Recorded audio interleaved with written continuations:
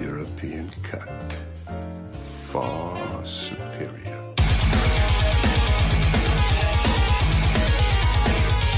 Greetings, folks. I'm Dan Mack. And this is Chris Mack. And I'm Pete. And you're listening to episode 22 of the Shred Shack Podcast, your weekly source of news and uninformed yet heavily biased opinions pertaining to all things heavy metal. But first, let's talk some old business. Old business is old business, and new business is new business. Following the unfortunate passing of Motorhead's Lemmy, memorial services for Lemmy will be held on Saturday, January 9th from 2 p.m. to 2 a.m. at the Rainbow Bar and Grill, his little watering hole in West Hollywood, California.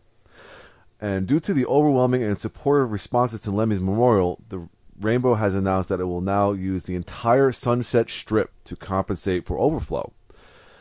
The Rainbow will close from 5 p.m. to 9 p.m. for a private service, but the Roxy Theater and Whiskey A Go Go will remain open to accommodate those looking to show their respects during this time. So if you want to get trashed.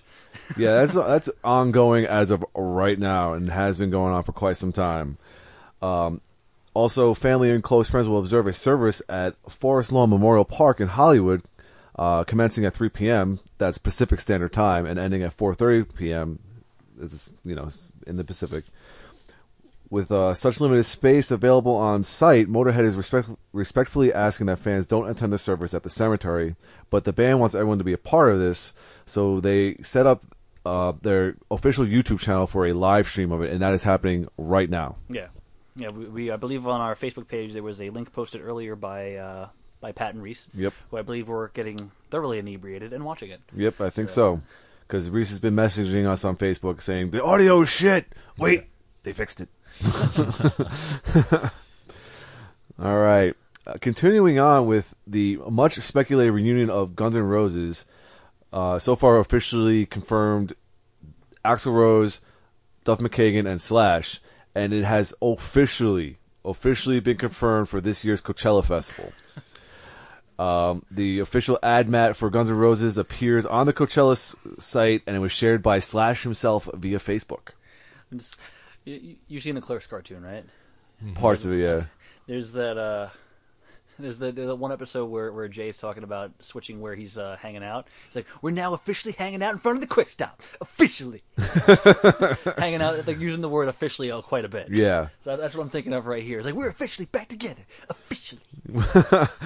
Well, we also reported last week that Axl Rose was supposed to show up on the Jimmy Kimmel Show, but apparently it was canceled. His appearance was canceled at the last second. Early Monday, he was listed as the show's first guest for Tuesday broadcast, and for some reason, the Guns N' Roses singer was removed from it by mid-afternoon.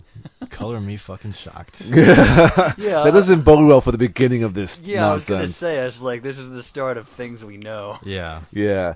And still hasn't been really confirmed who else is rounding out the band. There's still rumors about Izzy being involved, Matt Sorum, and of course Steven Adler being names that are thrown around there. Yeah. Whether they're going to be in for the full show or whether they're going to come out for a few songs or what's going on, it's still very much up in the air. I know as of like 3 hours ago I saw a news article that said Matt Sorum won't even comment on the reunion. So if he's involved with it, he is saying nothing. Yeah, well, he's probably been inundated with those questions since, for 20 years, so whatever.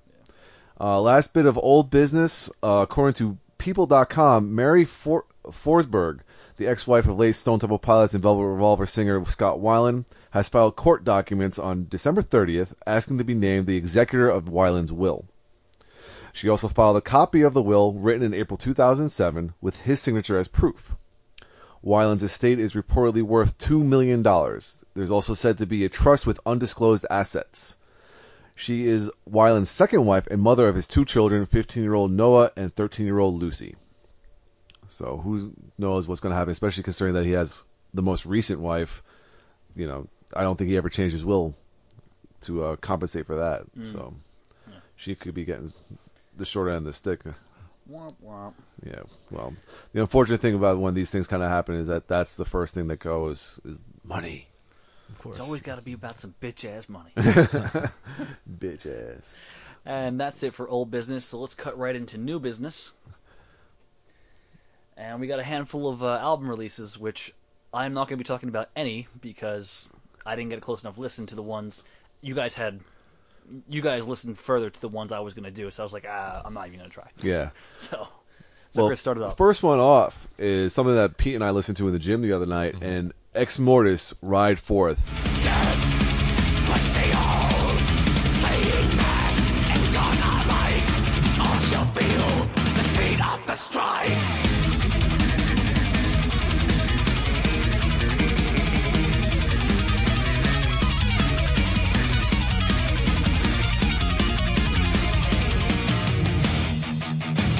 It's their fourth full-length record from the California technical and melodic death / thrash metal band.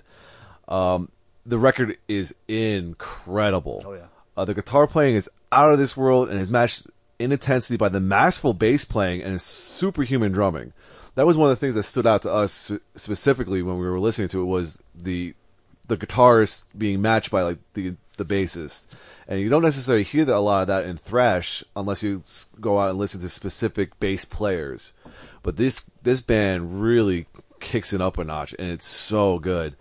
Sometimes the songs feel more on the side of like speed or prog, because there's really long guitar solos and long instrumental parts. It sounded a lot more power metalish. Yeah. Yeah, there's parts that sounded a lot like Cacophony, like that speed metal band from like the 90s, 80s. Yeah. If you took out like the vocals and put it in like a high pitched James LaBrie or any other you prog threw, singer. you threw in like basically any Euro power metal singer, Yeah. you'd have a power metal band Yeah. for sure. So The thing is, you mentioned the vocals.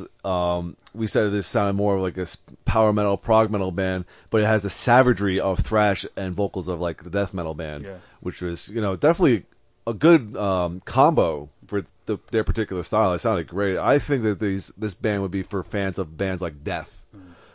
So this is definitely highly recommended. It's also an early candidate for my top 3 of the month. yeah, I just want to tell everyone like we posted up our top 3 for this month. We're already fighting for what's going to be on our top 3 for next month. Yeah, dude. Like, Dude, it's- as soon as Pat put down his claim on Varg, I'm like, shit. yeah, we're gonna be fighting it out at the end of this month, like who gets to pick which ones. And watch, Yeah. none of us are gonna pick the big names. None of us, except for maybe a bath over here for Pete, which is he called 3 months ago. That's like, called that when it was announced. Yeah. I called that before a bath even went solo. So of course you can keep going because Okay. Pretty much got most of them here. Yeah. The next one up is by Jeff Hughell. It's called Trinidad Scorpion Hallucinations.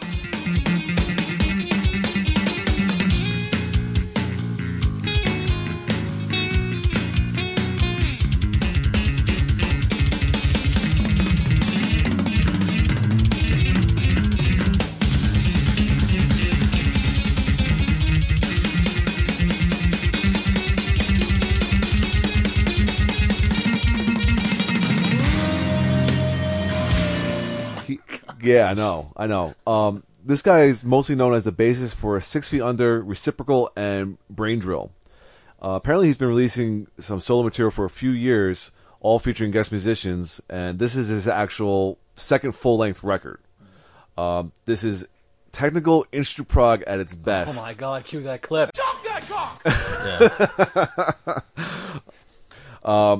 He has a very signature two-hand tapping style that is all over this record, and it is so fucking good. This is another one that we listened to in the gym the other night, and like every once in a while we'd be during like a break or something like that, listen in, and like, holy shit, the guy has some chops. It's not your typical prog. Like, No. I mean, it goes, especially because of the way like it's featuring the bass. Like, Yeah. it's not something you hear at all, you know? Yeah, he uses the bass as more like a melodic instrument than anything else, and that's actually sometimes refreshing to hear, like some really good technical playing on the bass.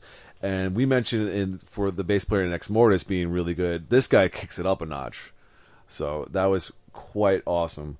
Yeah, this is looking like another early candidate for my top 3 of the month. So definitely worth a listen. That's Jeff Hughell, Trinidad Scorpion Hallucinations. Such a great album title. Right? Here's another one we listen to in the gym. We do a lot of listening in the gym. This is actually pretty cool. Krallis, Hyperion.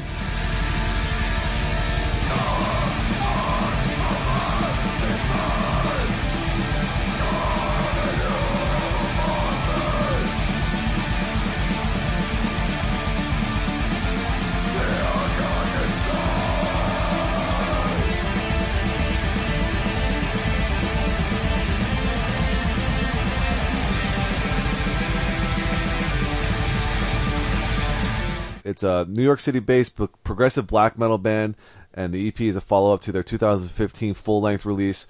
And I enjoyed it. Black metal is more your speed, so I mean, I think for like this and Ex Mortis, I'm going to take a much closer listen on my own. Mm-hmm. Like I remember like hearing a couple of tracks from it, but I mean, it's one of those things I got to listen to the whole thing. I think.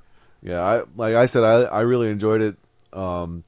It has everything you want in the black metal scene: the vocals, the guitars, and a little bit of ambience in there. Is quality stuff, especially considering that it was from a New York City-based band. You don't really hear about that kind of necessarily that kind of music coming from that area all that often. All right, next up is Cauldron in Ruin.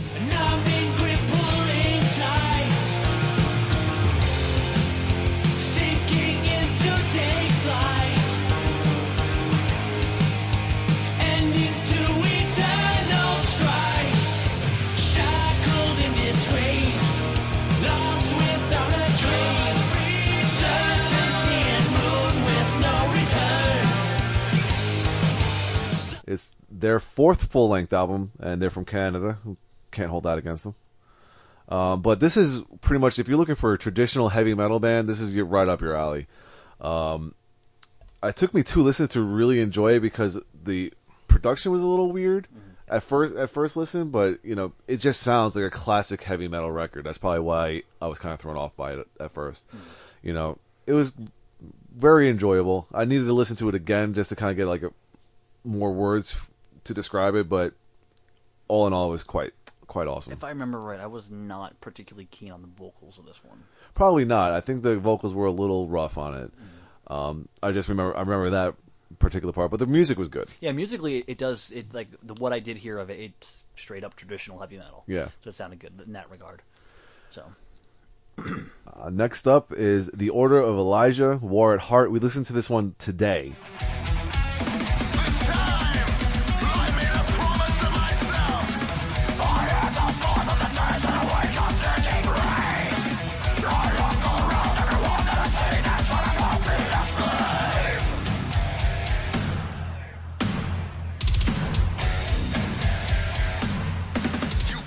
But it's very typical fill-in-the-blank core. Nothing special about it. With the exception of a riff or two that got my head bobbing, it was really boring. Yeah, so like nail on the head because for me it was just background noise. Background noise, yeah. It was something that we had a complete and utter total different discussion on top of listening to that without even making mention of what we were listening to. I think I did check this one out, and this may have been the band that I'm thinking of, or another one similar of the fill-in-the-blank core. But I remember watching a video, I think it was from these guys, and it's like they were trying to look like gangsta. Like the singer was doing like all these stupid arm motions. Like I don't know, it looked so stereotypical, and musically I was just not even into it. So I was like, wow, this is just a double whammy of not. Yeah, the music was it was really very basic. Like they tried a little bit of gent here, a little bit of this, that, there, and then the vocals. He sounded like the singer from Demon Hunter, but I prefer Demon Hunter. I'll listen to Demon Hunter. I'll listen to Demon Hunter. Exactly. The thing is, and then you get a lot of people. It's like if I want to listen I'll listen to Soilwork if I want to listen to Soilwork because they get a lot of comparisons and sound wise like that. But yeah, it's the same thing though. Like if I want to listen to a guy who sounds like Demon Hunter, I'll listen to fucking Demon Hunter. So again, we won't be tagging them in this one. We need to get some sort of clip for that. Just we won't be tagging them. We should get the Monopoly clip from NES. Don't be coming back now. Don't be coming back now.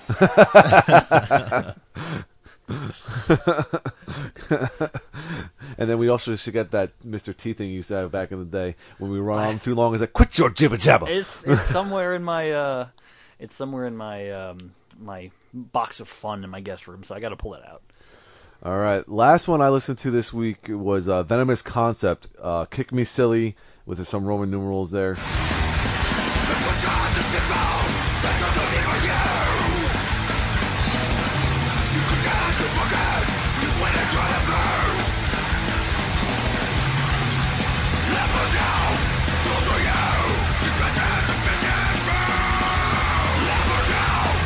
It's a hardcore punk band featuring members of Napalm Death and Brutal Truth. It's their third full-length record, and I don't necessarily go out for hardcore punk every once in a while, but this one was really good. It really was. The songs were short, to the point. Nothing was longer than 3 minutes.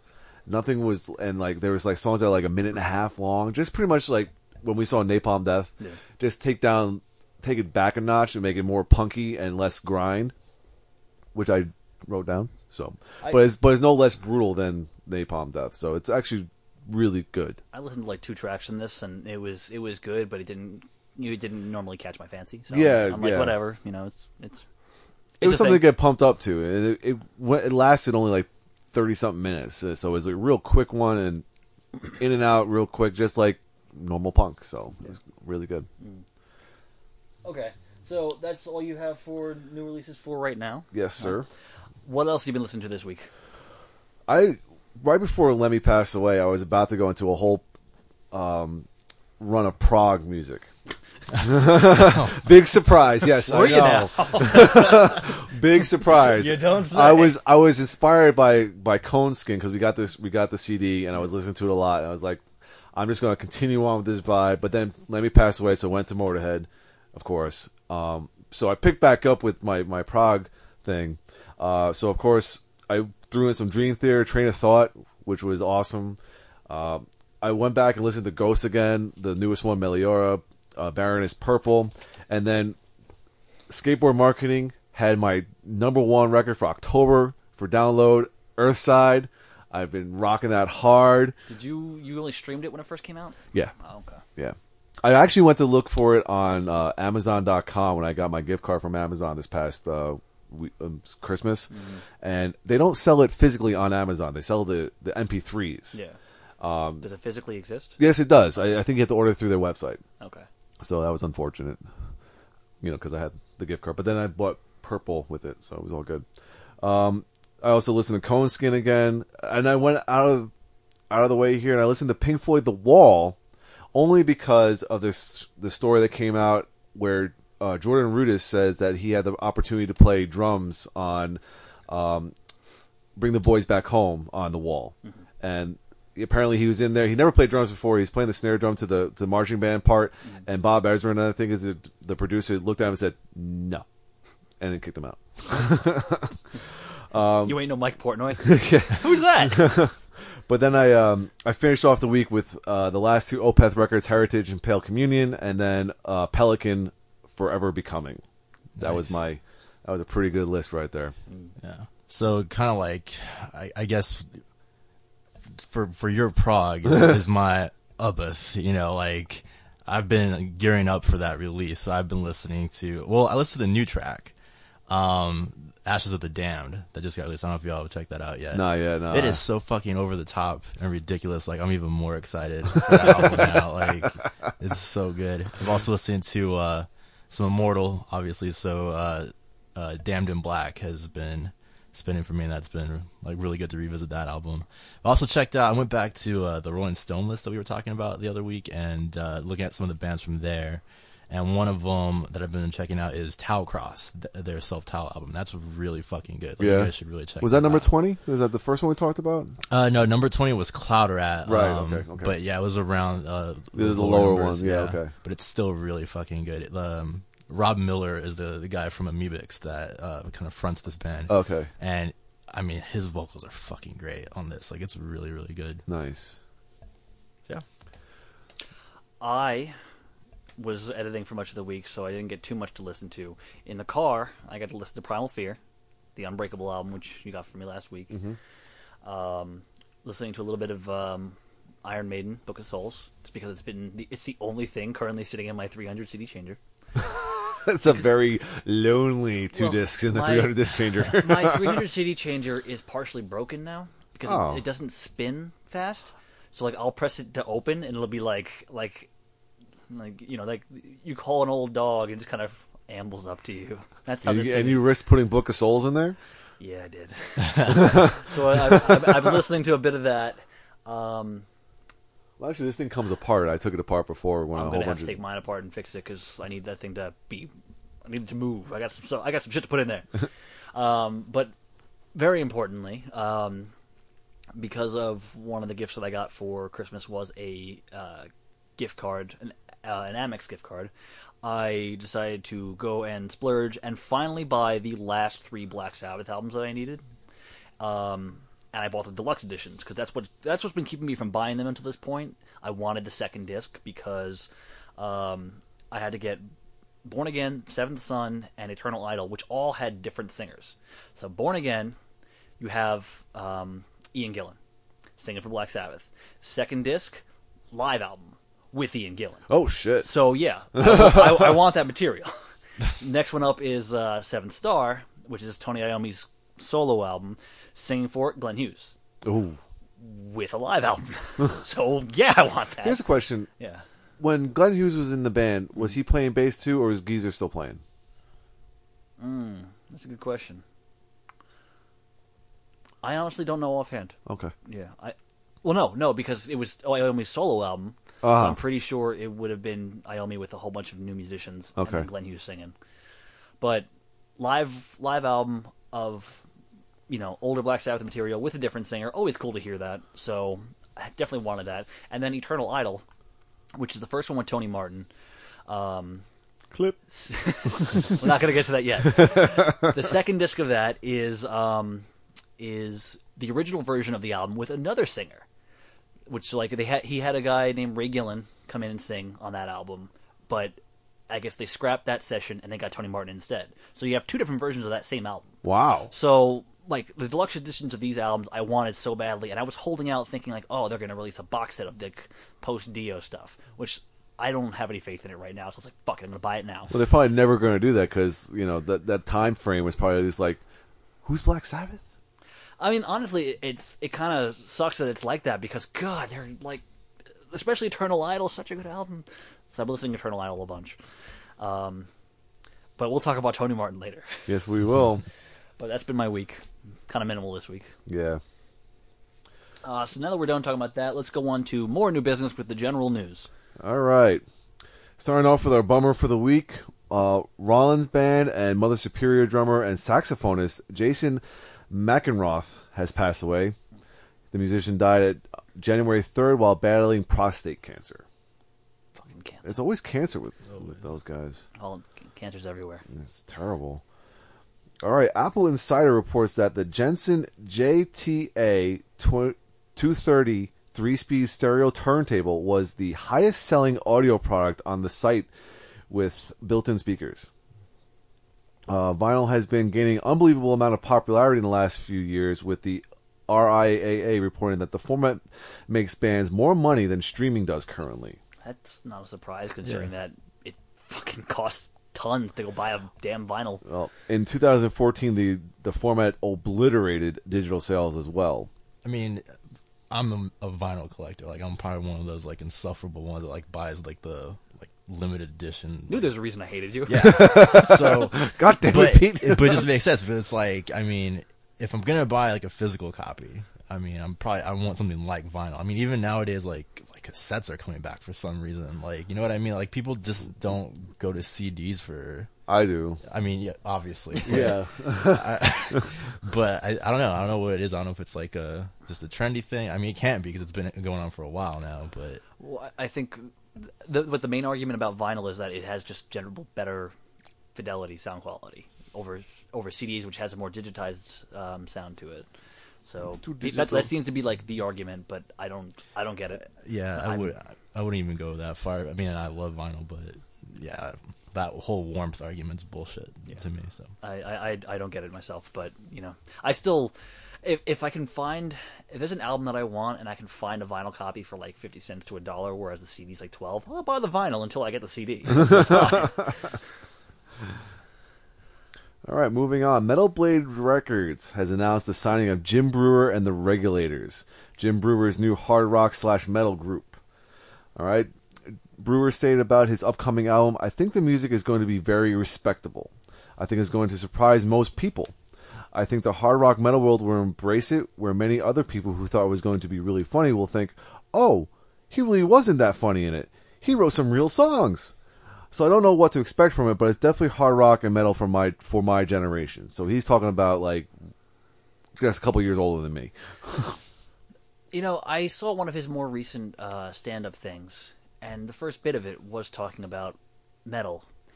And I thought, you know, from watching that whole thing where he used to do, like, the AC/DC bit and everything, I thought he would be a little bit more knowledgeable on it, a little bit more on the inside. But he talked about it like he was this old man who didn't know anything about it. Like, he was talking about Slayer like they didn't come out of the 80s. I was like, where? I don't get... I'm missing something here. I just didn't like how he was talking about it. So I'm hoping this is, you know, decent at least. But I mean... I'm just hoping it's not a comedy album. That's what I'm hoping. I'm hoping it's not the Brian Posehn or whatever his name is. Oh, yeah, his was intentionally funny. Yeah. Like taking... was it Enter Sandman just playing it backwards? I think that's what it was. Play the notes to it backwards. I liked his song about hardcore songs. That was really, really good. Which one was that? I can't remember the name of it, but he just he like kind of dissects like hardcore Oh, sounds. Metal like, by Numbers. Yeah, Metal by there you Yeah, go. yeah. Yeah.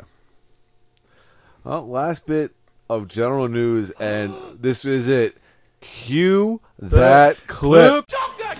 All right, Black Sabbath guitarist Tony Iommi and the band's former singer Tony Martin are among the musicians who attended the unveiling ceremony for a plaque honoring legendary drummer Cozy Powell, who has played in Rainbow, Michael Schenker Group, Black Sabbath, Whitesnake, and Yngwie Malmsteen on January 7th in England. Martin took to his Facebook page after the event to write, "Well, what a great day. I attended the unveiling of Cozy Powell's memorial plaque in his hometown, along with Brian May, Neil Murray, and Tony Iommi. And to my surprise, I was greeted by Tony very warmly. It's the first conversation of any length I've had with him in 15 years. And it turns out we may well be working together soon." That sound you hear is Dan's erection knocking shit over in my room.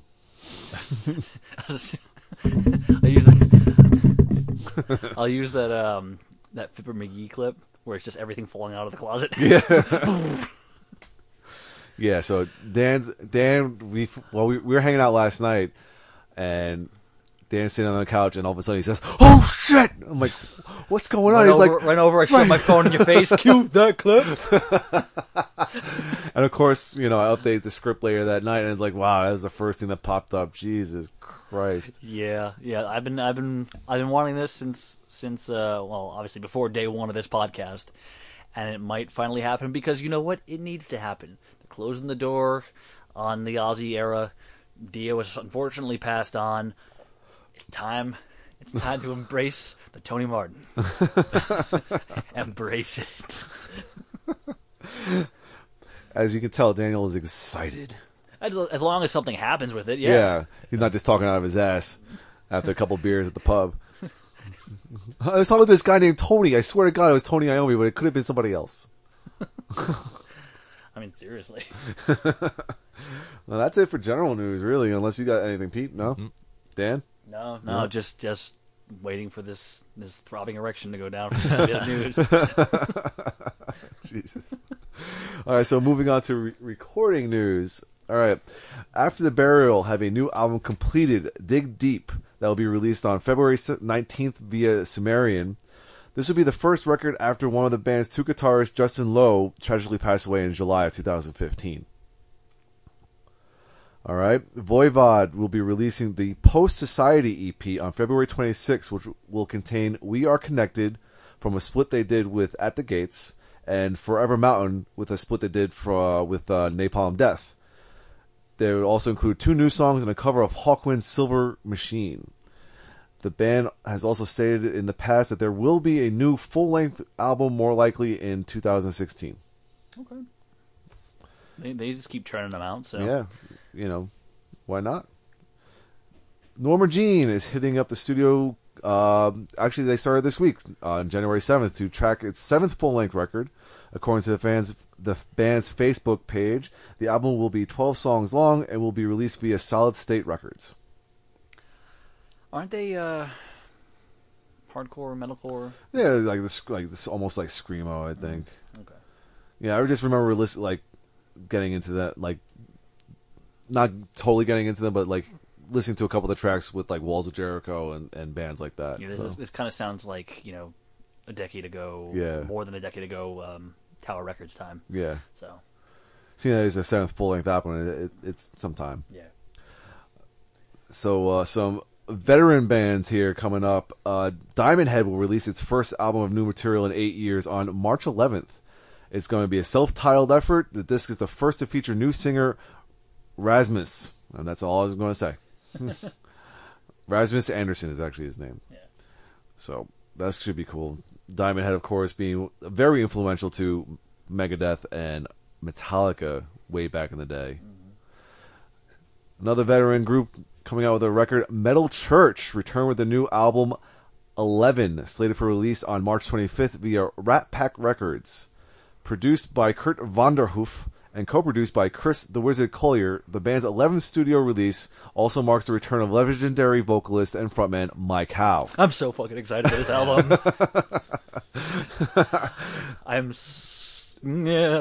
There's fish shaking, and everything. Dan is just all over the place with this one.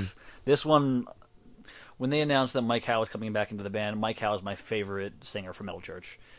I was super excited. I heard a track that they were doing. They kind of demoed a track months ago, and I heard that. I was like, oh my god, he still sounds almost the same. And now they have the full album coming out. I'm super excited for this. So March 25th. It's not going to come soon enough. So I'm just calling this now. That's going to be like somewhere in my top 3 for the month of March. So Pat, Reese, take notice. Yeah, you guys. Okay, we're on notice. I'm watching you. Okay. We should probably just I'm just going to start writing out the whole months and just write out what's probably going to be my top 3 so I can just call them at the moment. See, that's why I didn't want to say before, like someone better lay claim to Megadeth, but it's like, super clatter. Well, there was a new Megadeth song released this week called Dystopia, the title track of the new album, and it was okay. Okay. It's one of those things I really regret listening to it now because I don't want to take it out of context of the rest of the album because I'm going into it already with going into it soft. Yep. It's a little low in the boat meter. Pushing that rope. It's going to be better than Super Collider, but I'm not expecting something ridiculously heavy again. It'd be funny if they went super power metal because of the fact that they got Kiko in the band now. Well, the thing is that one of the highlights of the song is actually his leads. Mm-hmm. His fills are ridiculously incredible, and of course Chris Adler playing drums is it sounds powerful, but it sounds like they're sticking with almost a euthanasia / cryptic writings style of writing. I was going to say euthanasia was a great album. Well, I'm thinking more along the lines of cryptic writing. See that they're still trying to make their Black Album pretty much. So they're kind of sticking into a little more pop. Yeah, or more approachable. Yeah, they're trying to appeal to the masses. It seems. Gotcha. Continuing on and getting back on track here, Ex Dio, the reactivated ancient Roman-themed arsenal fronted by Cataclysm singer, that guy, Maurizio. Did you write that description? No, this is copy and paste from. This is copy and paste from Blabbermouth. I was like, dude, that's pretty intense. Yeah, I copy and paste things from Blabbermouth on all the websites, and I cut out the really extenuating, really hard, really unnecessary parts. Gotcha. But ancient Roman themed arsenal needed to be in there. They will release their new studio album, The Immortal Wars, in February of 2017. So they're giving us a year heads up on this one. So get ready, folks. Yes, get ready. Then forget about it for a while. Seeing then that the fact that the concept is so epic, the CD's main concept will deal with the Punic Wars, a series of 3 wars fought between Rome and Carthage from 264 BC to 146 BC. Pat's a history buff. I can hear him just creaming his shorts. Yeah, just shining the head right now. All right. Well, then, another album coming out March 25th is Caliban's new album, Gravity. And that's going to be released through Century Media. Another name that I always heard, but I never knew the I got a CD of theirs from you, actually. It's one of the ones that you gave me. I do. I think I bought. I gave you $25. You gave me a pile of CDs, and that's one of the ones. Man, So, I'm awesome.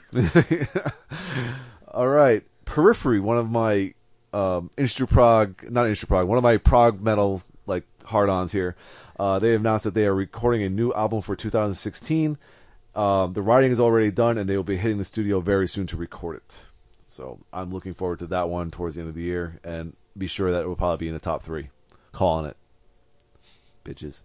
Okay, that's fine. Last one of recording news: Nervosa, the all-female thrash metal act from Sao Paulo, Brazil, will travel to the U.S. this month to record its second album.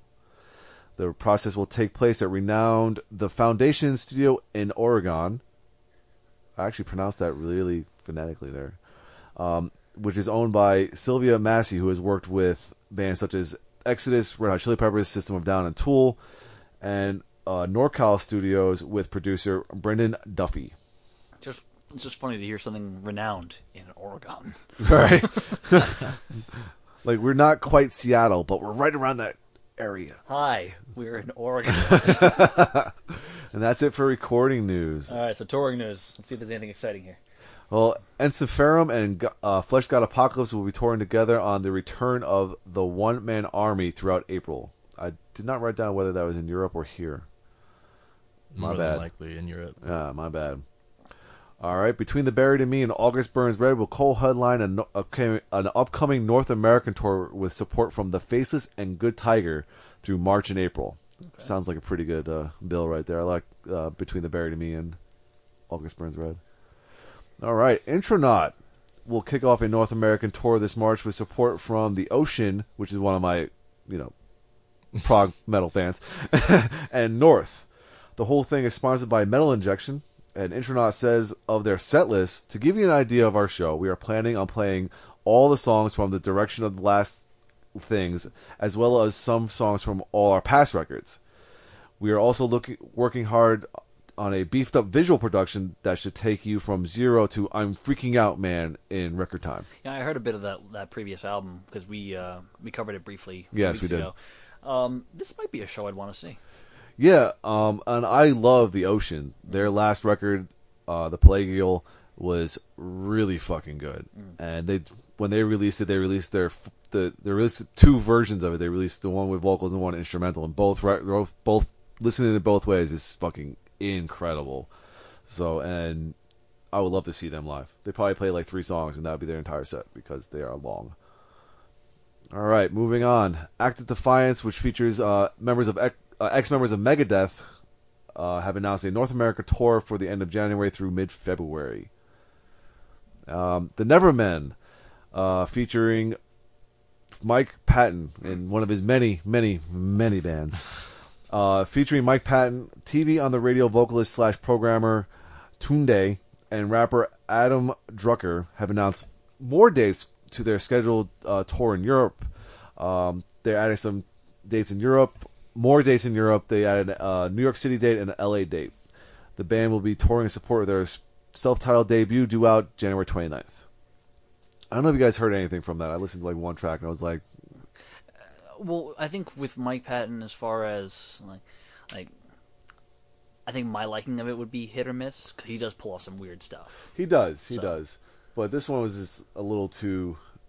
I think it was a little too hip hop for me. I'm not the biggest fan of it, so. I'd have to hear it. I think if I think he could pull it off and I'm sure he could. have it sound decent at least. So I still have to catch up with a lot of his stuff. So yeah, there is a lot. yeah. All right, last bit of touring news here for me anyway. Darkest Hour will once again perform their 2005 album Undoing Ruin in full this year with a series of full album performances booked next month, February. All the dates are in Texas, Houston, Dallas, Austin, here in San Antonio, and McAllen, Texas. Yeah, so suck on that, motherfucker. Right? And that's last bit of touring news I got. Pete, you see you got something today. Well, I don't know if it qualifies as touring news per se, but I thought it was pretty interesting. Nargaroth, who are German black metalers, they made the legendary Black Metal Ist Krieg album. They actually did a couple of shows in the UK. One was today and one was yesterday. I think they played Glasgow yesterday and today was in London. So I thought that was pretty interesting. I'm hoping maybe there's going to be some footage of that because those guys put on a pretty amazing show, and those guys are like old school, like cult black metal. So. Did they not tour very much, or I guess not really. Like, cause I can't remember the last time they went on tour, to be honest. Like, so it's been a while. All right, well that's it for touring news, man. so? Let's go on to heavy metal in the charts, which we know what's coming. Yeah, we knew it was coming. We know it's coming. And I wrote this as expected. All right. Motorhead's most recognizable tune, 1980's Ace of Spades, has landed on multiple Billboard charts for the first time, actually. And of course, this happens less than 2 weeks after the death of Lemmy. Ace of Spades entered the Hot Rock Songs chart at number 12, with the bulk of its chart points from streams, obviously. The track also debuted on Rock Streaming Songs chart at number 24, after accruing 1.8 million U.S. streams in the week ending December 31st, up 1,096% from 149,000, according to Nielsen Music. Ace of Spades also came in at number 8 on the Hard Rock Digital Songs chart with 8,000 downloads, a 2,151% increase. All right, Motorhead's final album, Bad Magic, re-entered the Hard Rock Albums chart at number 11, with 2,000 copies sold, a 265% gain. Just 2,000 copies, and it's at number 11. That's not the top two. Album. Yeah, it's not the Hard top Rock 200. Okay, I was about to say. Not the top 200. What? But As unfortunately, it did not make the top 200. Yeah. But what did is Queen's Greatest Hits with a big jump from 265 from 174. That's pretty intense. Yeah. Here's something that's pretty intense. From out of nowhere, the Beatles have many records on the chart. They have their Greatest Hits number 1, which I did not put down their chart position because that's actually still pretty high. Abbey Road at 77. The White Album at 79. Sgt. Pepper's is back on the charts at 121, and Rubber Soul is back on the charts at 158. I'm trying to speculate why that would be. Well, I didn't write down all of them, but there's a lot of Greatest Hits records on here. I mean, I wrote down Queen's Greatest Hits. Nirvana was back on the charts with their Greatest Hits at 83. But I mean, so much with the Beatles, so much of a surge. Yeah, I have no idea. I mean, what month was he? Wasn't he shot in December? Yes, he was. He was So- shot December 7th, the same day that Dimebag was. So maybe aftermath. But that's 3 weeks after the fact. I mean, this was the charts that ended like December 31st. So maybe something happened Beatles related that I'm completely missing. But I miss a lot of things. So. Yeah, I really do. I was very surprised when I was scrolling through and like not just like the Greatest Hits one. I expected that because that was reissued and we talked about that a while. But actual albums. Yeah. So folks, if you know why this happened, please let us know. Yeah, please. Disturbed Immortalized, still on the charts, but down from 76 to 81. I mentioned Nirvana already. Hey, Bring Me the Horizon, That's the Spirit, is back on the charts at 89. Woot. Yeah, pretty big jump from 0. Five Finger Death Punch, Got Your 6. Got 6. Yep. Needs to go away. Well, it's not going away anytime soon because it was at 81 last week, but it's down to 91. Not that much of a fall. Yeah. So when it gets beyond the 200, I will stop saying it. Yeah. Got 6. Trans-Siberian Orchestra, the newest one, Letters from the Labyrinth, down to 109 from 59, and that is the only record they have on the charts. Christmas is over, people. Christmas is over. The Black Album, down to 112 from 93. Mm-hmm. Surprise, surprise, Guns N' Roses' Greatest Hits is back on the charts at 115 after the announcement that they are back together. So everyone can remember what Guns N' Roses was like when they were, good. Yeah. Slipknot, The Great Chapter, is back on the charts at 152. That's a random one. Right? And Back in Black at 157, up from 197. That's and like I said, there are a couple other ones that are like greatest hits wise. Of course, Journey, Fleetwood Mac, Foo Fighters, just a lot of greatest hits on there. So that was probably year end streaming streaming and purchases You- for Christmas and Yeah, and probably like New Year's Eve parties and all that nonsense. stuff. Yeah. Okay, so that's it for heavy metal in the charts. I think it's time for a social media highlight. All right. Yeah, you lead that one Yeah. off because you got a long one, buddy. Yeah, I mean, hopefully I won't read all of this, but This one was going to be your album review or album discussion for the week, and then we were like, you're talking a lot about the band itself, so. And this one is kind of interesting because where they're from, their sound is great. So go take it away. awesome. So, reviewing Black Hour.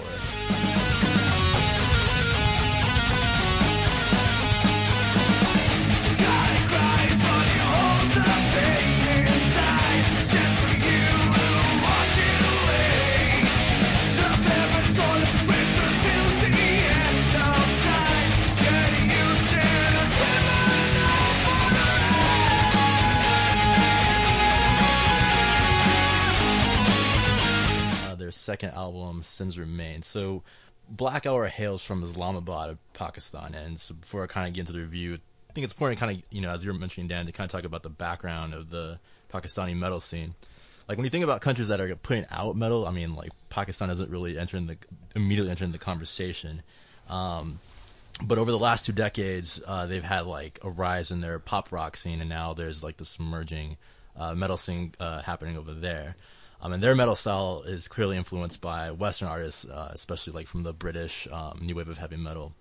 And similar to the folk metal scene in Scandinavian countries, a lot of Pakistani metal has like traditional musical influences interspersed in their tracks. So they'll feature a lot of traditional Pakistani instruments in their tracks.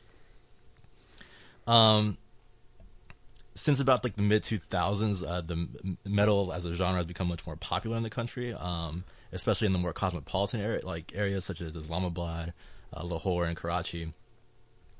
And you can pretty much find a wide range of styles similar to Western scenes, with everything from power and prog being featured amongst these artists. And I think as like the politics and the people of the country continue to change, we can only expect there's going to be more coming out from the country. So all of this kind of sets the stage for Black Hour, which is really kind of this like classic heavy metal band that really just knows its roots. They have their brand of powerful metal is very obviously inspired by Iron Maiden, Iced Earth, and even classic rock bands like the Scorpions. So on Sins Remains, it really seems like Black Hour is specializing in these kind of catchy power anthems, with tracks like Wind of Change, really feeling a resemblance to Mark of the Beast. Number of the Beast by Iron Maiden.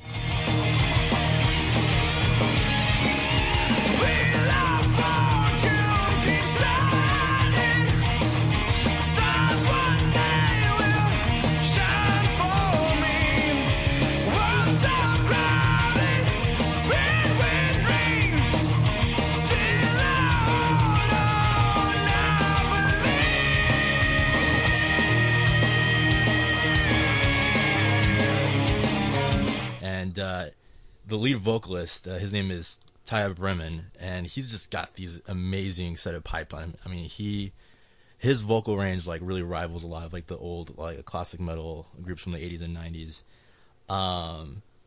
And he sings with such a gritty kind of passion, and his vocals keep you engaged throughout the whole thing. I mean, the album itself is only about 5 tracks. It's only 5 tracks, but even like in the relatively short, I guess, runtime, it's still like very, very, it's very entertaining, to be honest. I mean, it's a solid kind of metal album. It also features like a generous amount of dual harmonizing guitars, sweeping guitar solos, which of course any metalhead's going to be a fan of. And I think the most interesting song on the album is the title track, which kind of starts off as this slow picked acoustic ballad in the vein of like Queensryche, I guess. And it quickly progresses into a sweeping, fast-paced classical metal power track. So in and of itself, the album is a solid one, even if it's just a little bit short. But when you add into the context of where the album is coming from, it's difficult to not really see it as being just a little bit better, because of it. I think as a band, Black Hour clearly has a lot of potential. Their talent is on display throughout this album. and it's something worth checking out. This is definitely a band to keep an eye on, and we can only hope that there's going to be more good music like this coming out of Pakistan. And you're going to be able to find Black Hour at their official website, blackhourofficial.com, on Facebook at facebook.com at blackhourofficial/blackhourofficial, and on Twitter at twitter.com/blackhour2007. Don't they also have a Bandcamp page? They do have a Bandcamp page. I believe that one is... I have to double check because I think they actually named that one after the album name. So it's like sinsremains.bandcamp.com, something like that. Yeah, That that's how I awesome. heard the album, and it was really good. Yeah, So it's really, really good. Awesome. I definitely want to look into that because I told you the other day about I watched a documentary, Heavy Metal Baghdad, which is about Across the Cauda, and that's one of the things that kind of led me into like checking out more Middle Eastern bands, especially Across the Cauda. And then I have a book I read called Heavy Metal Islam, which features Orphanland pretty prominently, and that's what led me to listen to their last record, and that was just an eye opener because it was so good. yeah, the tracks I heard from Orphanland are intense. Yeah, they're really, really good. Yeah. So just good to hear that more tunes are coming out from that part of the world. It's awesome. Yeah, when I was looking them up, I mean, there's quite a few different ones like that are starting to come out. So hopefully, we'll be able to kind of, if they release more albums, we'll be able to feature them out here. Yeah. And that's why the internet's such a glorious thing for some things like this. That's why we do social media highlight. Yeah. That's exactly why we do it. For you people to learn about more things in the world. Well, my social media highlight's a little bit closer to home. The band's called Via the Verge, and they're a progressive metal band from Oklahoma. Using all of my strength, I try to break out of my confines. Forced upon my will, gagged and almost blind. The sickening silence impairs my mind. Oh, using all of my strength, I try to break out of my confines. Forced upon my will, gagged and almost blind. The sickening silence impairs my mind. Oh. They followed me on Twitter a little while ago, but I just recently got a notification that they followed me again. So I was kind of curious by that, and that is like, you know what? Let me finally give these guys a listen. But this band is in the same vein as The Contortionists, Animals as Leaders, a little bit of Devin Townsend, Protest the Hero, Periphery, Veil of Maya, Born of Orisis, and Tesseract. So right up my alley. I mean, these guys know who I am pretty much. The clean vocals are really good, while the harsh vocals actually used a lot more sparingly than you would think, considering some of the sounds from the band.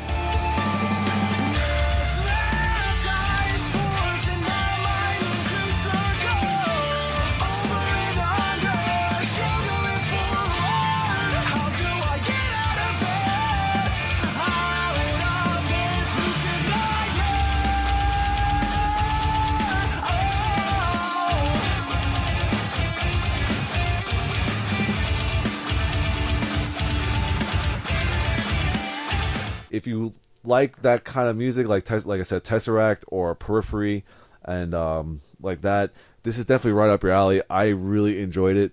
You can find them on Facebook.com/Via the Verge, Instagram and Twitter at Via the Verge, and their self-titled EP is available at viatheverge.bandcamp.com. I did not have a social media highlight this week because I was busy editing a top 3 video, Which you can find on YouTube. which I will discuss later. All right. Well, speaking of discussing, I think we're up to our discussion point for the week. And Dan, you came up with this one. Yeah, this was kind of like a oh shit, I have no idea what to do. Oh crap, Guns N' Roses reuniting. I think maybe Sort of, kind of, possibly. But I was just kind of throwing out random ideas about reunions, just because in recent years we've had a couple of reunions happen, some of which were not necessary, some of which were very good, some things we want to see. So we're just going to talk in general about reunions. Let's start off with reunions that have happened that were successful. My first one here, I'm going to mention Alice in Chains. Yes. Because, again, it's not necessarily... I don't want to necessarily say it's a reunion, but it is the band coming back together. The band as it was before the hiatus with Lane Staley's death. The band as it was coming back together with a new singer. Close enough to a reunion. But they've released 2 albums of great material. Yes. And it's great to see them still performing and still being as popular. Yeah. I think that they definitely came back stronger than ever, and just be like you said, they came out with 2 really good records. It wasn't like they came back with a new singer and the album sucked. Yeah. They came back. This is kind of like almost like with the same situation as AC/DC. AC/DC came back with Black and Black and Brian Johnson as their singer, and they just pretty much have released solid material ever since. Yeah. And that's the same way I feel about Alice in Chains right now. So they haven't changed their sound. Yeah. It's gotten pretty much better. Yeah, I think the way that they were leading towards with the self-titled album, and then what Jerry Cantrell did with his solo records, especially Degradation Trip, that's what Alice in Chains sounds like now, and it's really, really good stuff. Yeah. I mean, the harmonies are still there, as far as vocally, the guitar, the music sounds still like Alice in Chains. The only thing is, and this is just going to be me nitpicking, but, you can't match Lane Staley. But for what they've got, they have it pretty goddamn good. Yeah. So that's definitely one. And second one that I have written down here is an obvious one. It's fucking Faith No More. Yeah, we talked about that earlier. Yeah. Faith No More coming back together after 17 years doesn't feel like a bad thing, doesn't feel like a cash grab. It feels like, hey guys, we needed some time apart. Now we're back together and we still kick ass. Yeah, definitely. It feels very genuine. You can actually, when we saw them perform in Houston back in July, you can feel the authenticity of what they were doing. Mm-hmm. Like, it wasn't just a bunch of dudes who hated each other 17 years ago getting back together and like not even looking at each other on stage. These guys are into it, and it's refreshing to see that kind of thing, especially from that kind of band. Because with the resurgence of like the reunions of like some new metal bands, you know that these guys are just cashing in on nostalgia. Guys who are my age feeling old who want to feel young again. So this doesn't feel like that. This feels like genuine, mature adults coming together to make awesome music. Yeah. And, they were able to not only, release a new album that sounds like anything else in their past catalog. It doesn't sound like it sounds like the exact follow-up to Album of the Year, as it should have been. And then they go out and they perform live, and they still put on a great show. They are the ideal way that bands like that should reunite. It sounds and seems perfect and genuine. So that's all I had written down for the ones I'm happy about. I don't know what you guys had. I mean, I don't know if y'all are gonna hate me for this, but I thought about Immortal actually for a couple of different reasons. So yes, they broke up now. Cue that clip. That's fine. I deserve that. But so here's You're the writing thing. down how many times you have to put that in. Because last time I had to go find these parts. He's got a tally sheet here. This is ridiculous. We do it to ourselves. I know. So, okay, Immortal initially took a hiatus in 2003, right? And then they came back in 2006. So technically, that qualifies, I guess, as a reuniting, right? And they put out All Shall Fall, which was a really damn good album. And they actually I actually caught them on their North American tour during that period of time. I think it was like 2011, 2012, around there. And it seemed like, things were going fucking great for them. I thought they were going to put out more stuff, but then now we have the current situation. Yeah, so. But at least you don't have 2 Immortals going out there right now. You have Abath doing his thing, right, and then Immortal doing their thing. So that's always good. Yeah, you don't need that kind of dicketry going on. Yeah. One reunion I actually thoroughly enjoyed was the Soundgarden reunion. After 13 years, they came back with a very solid record. They've been doing their tours, and I mean, the first taste I got of new Soundgarden was the song that's at the end of the Avengers movie. Something Rise or whatever. Something like that, Yeah. which unfortunately wasn't on the album. But then the album was just a solid release. I mean, they kind of strayed away from the whole really grungy sound of like Super Unknown, and they went for their later just good general hard rock sound, and I think it's perfect, especially considering how big like Audioslave was, and for Chris Cornell to let that just die and then pick up his old band, I think is great. Yeah, I actually forgot to mention them because I was writing down stuff earlier and I forgot, but I haven't given their new stuff a close enough listen, so I'm hoping it's going to be as good. I felt what I did hear of it was a little bit more mellowed out even beyond what they did on like Down on the Upside and all that. But I'm hoping to still enjoy it. Well, I think they went for a more mature sound. I mean, I love Pearl Jam, and they don't sound anything like they used to sound like on like Versus or 10. Yeah. They've become a really good hard rock band, which is why they have maintained their, not necessarily their mainstream popularity, but their fan base has followed them for decades. Yeah. And I think Soundgarden is doing the same exact thing. Anything else? About bands that came back together that worked? Yes, that we felt was good. Nothing off the top of my head. But then we can also. Oh. Will we count? Well, wait, At the Gates. Oh yeah, well. Oh, and we mentioned earlier today, Carcass. Yeah, Carcass. With Surgical Steel this last year. That was their first record in a long time, and that was really good. Yeah. Got me into the band. So, and would we count reunions when like a singer left the band and for a long period of time then came back to the band? For example, Maiden, Judas Priest. I wouldn't necessarily consider that because there's Okay. a lot of things you can do with that. Okay. There's almost too many that you can name for that kind of thing. We can actually do a whole discussion about members we would like to have back in certain bands, but I think this is like reunion of like a band split apart and they came back. They Okay. came back together. Okay.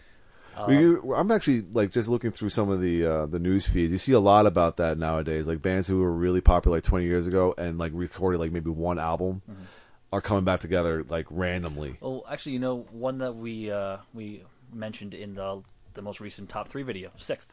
Yeah. Their reunion after 9 years or so, Something like with that. The new Opacities EP. Again, I knew nothing about this band before this CD, and now I want to know everything about it. So if they are this good coming back, I'm hoping that they're even better from what they were before. So that's definitely a good reunion right there. Yeah. That seems to be working for me. Anything else? I guess some of the reunions you can think of is like some of the doom metal, sludge metal bands. I Hate God getting back together, or at least releasing a new album last year. After Jimmy Bower's been doing so much with Down. Same thing with Crowbar. Kirk Windstein leaving Down to do Crowbar and releasing a very fantastic record on top of that. But did those bands ever like really go? That's the away? thing. I'm not really sure. I feel like that they were just kind of like we're gonna do our separate projects and go on hiatus, but we're not breaking up. Or then also the reunion of Corrosion Conformity. Yeah. First with just the original 3 guys, now they have Pepper back in the band, so that's a pretty big reunion right there, especially for fans of the Deliverance album, which I am a huge fan of. Yeah. So that would be pretty cool, and that's been working out for them really well too. So I'm just looking Around at Just our, looking around the music here. CDs here. Well, I guess after a while, Tool would be almost considered a reunion because they haven't done shit since 2006. Well, they've apparently wanted to, so you can't really can't really say much there, honestly. And again, they were one that like never necessarily broke up. They were just on hiatus. Same thing with Mudvayne. Mudvayne's technically not broken up. They are on a hiatus because they're all doing separate shit. Well, I mean that would be a tough thing to get back together, considering that Chad is still in Hell Yeah, and they fired the guitarist who was in Mudvayne and Hell Yeah. So that might be a little difficult to do. But the thing is, then again, you also got Slipknot, who they fired. Stone Sour fired Jim Root, and Jim Root and Corey Taylor were in both bands. So it goes. Professionalism, people. So it goes. Yeah. So yeah, I think we'll leave it there for the ones that we are happy about with their reunions. Oh, how about just Black Sabbath? I'm happy. I'm okay. I can eat. Well, okay, You could say that about Black Sabbath. Well, no, because even again, that's a matter of a different singer for them. Actually, no, the original reunion from 1999 with the original Fantastic. format, yes, that I would consider to be a reunion because of the fact that the lineup for Black Sabbath changed so many times over the years. As of 1995, with the Forbidden album, it was just Iommi. So getting the original members back, I would consider that a full-on reunion. But that was also 16 years ago. So, well, yeah. So it did work for the time. I was also thinking about the most recent reunion, considering that Iommi and Geezer were performing as Heaven and Hell with Dio. So that was a band. With Black Dio- Sabbath was not a band with at the Dio time. and Vinny Appice. Yeah, but So. Black Sabbath was not a band at the time. I mean, they were performing Black Sabbath tracks, but they were not a band. Yeah. They reunited. Okay, again, I'll go with it. I'll go with it. So I'm okay with it, and especially if this is truly the last Black Sabbath tour. The Black Sabbath Ozzy fronted tour. Yeah, I would say awesome. Okay. So, all right, moving on now. Let's talk about reunions that are not necessary. Guns N' Roses. Skid Row. Okay, hold on. First, let's stop. Let's stop right there, and we'll get Guns N' Roses out of the way. The reunion with Guns N' Roses altogether not necessary. Considering the train wreck that is the name Guns N' Roses post 1994, Post 1987. What are you talking about? No. I'm talking about like that was like Guns N' Roses from 1987 to 1994 to the Spaghetti Incident was like that scene in Spider-Man 2 where Spider-Man's holding onto the fucking train. Something's keeping it together somehow, some way. Then it just went completely off the rails, and we got Die Hard 3. We got Skyfall. That's what happened. Wow. Name another movie where a train derails. The Fugitive. The Fugitive. Damn. Wow. That is a train wreck for all train wrecks I right didn't there. kill my wife. I don't care. But with the name Guns N' Roses has become kind of a train wreck, especially all the shit with Axl Rose and yada yada yada. Actually, because of all the shit with Axl Rose. It's just synonymous with shit going wrong. Yeah, and as considering the fact that we know that Axl Rose is not equipped to perform well anymore. You know, if you've seen him in the last 2 years, I'm pretty sure anyone would agree that he's a little bit rough around the edges. Mm-hmm. So I don't feel it's necessary. This feels like a cash grab. If I see videos that make it seem cool, huzzah to that. Well, but considering what they're asking for per show, $3 million per show, and ticket prices are ranging from $250 to $275. This is what the rumors are right now. It is most certainly a cash grab. Yeah, just look at the numbers. it's ridiculous. I mean, they're not the goddamn Rolling Stones. They can't ask that kind of money. No. At least the Rolling Stones, well into their fucking 70s now, can still perform. Yeah. So it's horribly unnecessary. Yeah. You said Skid Row. I said Skid Row.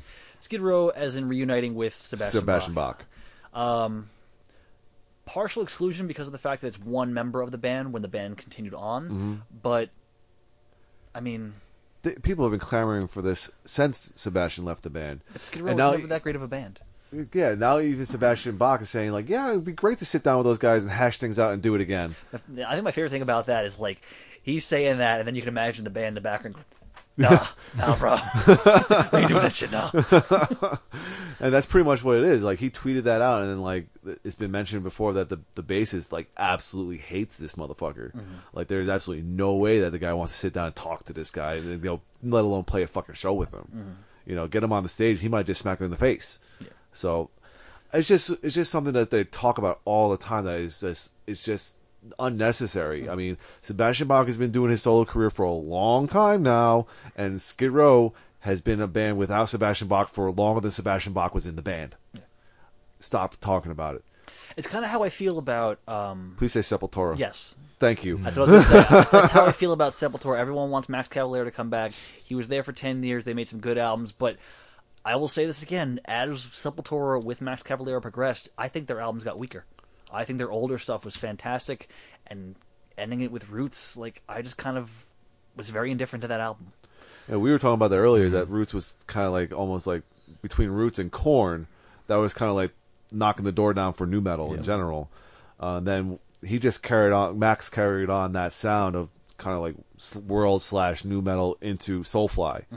And then Sepultura just come on doing what they were doing with Andreas writing songs. So, well, I listened to I had the album Against by Sepultura, the first one they did without Max, and I listened to Nation recently, and they're not spectacular albums, but they're not trying to be something of the times. They were just doing Sepultura shit, And again, it wasn't necessarily a great material, but it was at least them doing their own thing. And Had some integrity. I need to hear. I bought the other ones, the last two albums, Kairos and The Mediator, so on and so on. Yeah, the words. I want to hear those because, again, now that Derek's been in the band for such a long time, I want to hear how they've all kind of melded together. Because I think out of the entire band, isn't Andreas the only original member? I think so, yeah. So Because obviously Igor left, or Igor left. Igor and Max are gone. Yeah, and then- Igor, they did Cavalier Conspiracy and whatnot, Yeah. which is pretty much sounds like Soulfly, but with both Cavalieras in the band. So, yeah, I'm not really worried about seeing a Sepultura reunion with the Cavaleras. I have one that isn't necessarily metal, but I feel like it needs to be mentioned. Anything Van Halen at this point. thank you.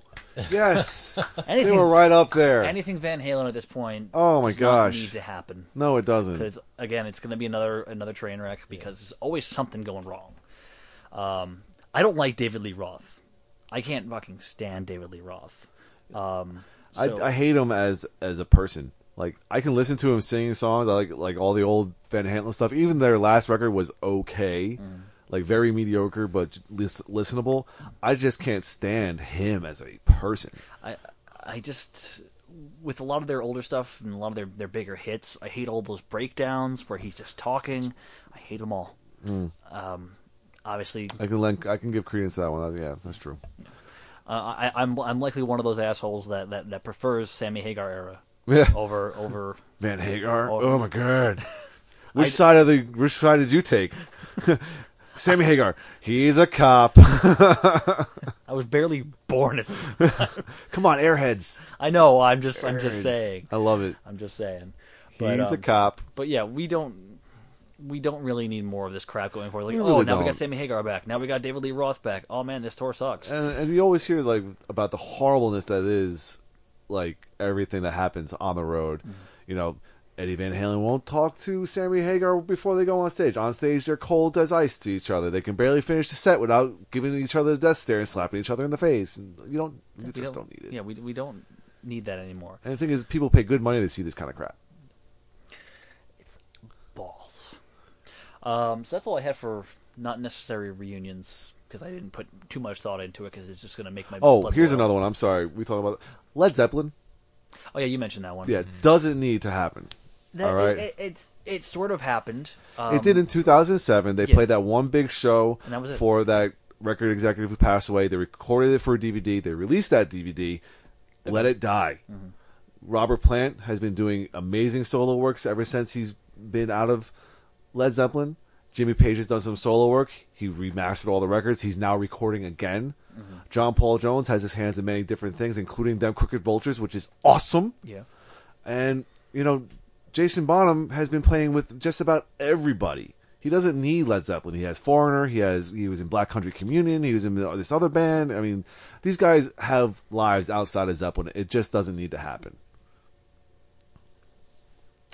Yeah. We already know how I feel about Led Zeppelin, so I'm like, yeah, totally don't want more Led Zeppelin. Oh, and one more. Pantera. Because it would not be a Pantera reunion. It would be a Pantera tribute. Pretty much. Yeah. So we don't need that to happen. No. People need to get off of Anselmo and Vinnie Paul's dick about it. They really do.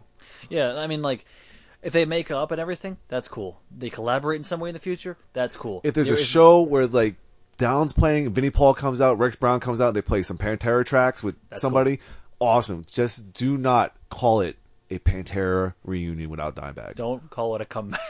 It would be disrespectful to the legacy of the band as a whole to do that.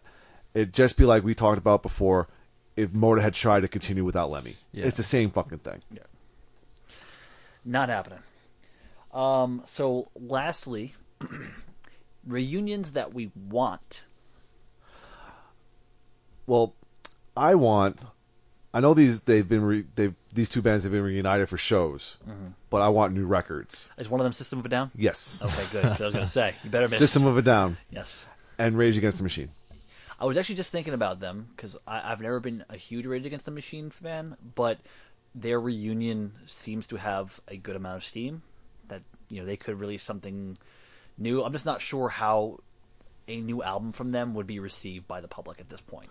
Well, I think it would probably be received very well, only because of the fact that they're a very political band, and we are in a very heated political atmosphere or environment right now. Mm-hmm. That something like that would probably be huge, especially with the way that Tom Morello is very active still to this day in politics and his activism. He has the Night Watchman, which is his thing, and then he's just very involved all the time. Mm-hmm. And I think piss him off enough, I think he'd be able to write a really good fucking record. And I just really want to have something of his that's not the Night Watchman, because I don't listen to that stuff. I think it's mostly acoustic stuff. I want him to just kind of scrape away what he did with Audioslave, which is so much pop rock, and record something that's fucking angry again. That's what I want. And I love the rhythm section. Tim Comerford is a great bassist for that band. Brad Wilk played on 13 with Black Sabbath. He got some chops, and he's got definitely a solid sound to him. And Zach De La Rocha's delivery is just fucking incredible. So I think that would be an incredible reunion album to have. But you're right, it has to be with that same kind of, I want to say, like, anger. Yeah, that they have to be they pissed. used to have, like, they have to be pissed. I think, as you were saying, the political environment of the country now, I think that this would be a time for them. Yeah. Like, Absolutely. I'm willing to bet that Tom Morello is anti-Trump. Oh, just a little bit. If he were to come back, he would probably build his career on the anger toward that and just make a straight comeback or something to that effect. So, if they were going to come back, I think somewhere around now would be that time. Yeah, that's I like ever since they started doing those shows again. I was like, when is an album coming out? When? Have you seen any of that footage? Do they still put on a great show? I haven't seen any of it, but I can only imagine. I mean, their music is just still this test of time. It still sounds as fresh now as it did then. My concern is always with vocalists. Well, he wasn't a very good vocalist to begin with, so I can only imagine that him getting older just makes it more raspy. So he wasn't a singer, so it's not like we have to really worry about him hitting notes or anything like that. It's just him being able to maybe keep up. Yeah. So Which I'm sure he can. So. yeah. So that's that one, and then System of a Down has been doing reunion shows. That one from Armenia that they streamed on YouTube is fantastic. Yep. I just don't know what the state of the band is right now, because I know they've been doing these shows, but is there still animosity or there's from what I think it was the bass player. I think it was Shavo, or either the bass player or the drummer, not the two main guys. They were saying like there's still a lot that they need to work through. So, they were never really one to publicly air whatever's going on between Thankfully. them. Like you knew that there was something there. Yeah. Especially the last time we saw them on that Ozfest show, like they looked pissed off. Yeah. But I would like things to kind of get figured out there, because I was saying during our new metal discussion, like I felt like they were poised to do some incredible stuff beyond Mesmerize and Hypnotize, and it just stopped. Yeah, that double record right there, I'm considering a double record period. Yeah. But those records were so good. Mm-hmm. Like if they were to just like never do anything ever again, that's such a peak to go out on. But the thing is, there was so much potential to do more. Yeah, because they're still doing all their solo stuff. Their solo stuff, Surge's solo stuff is good.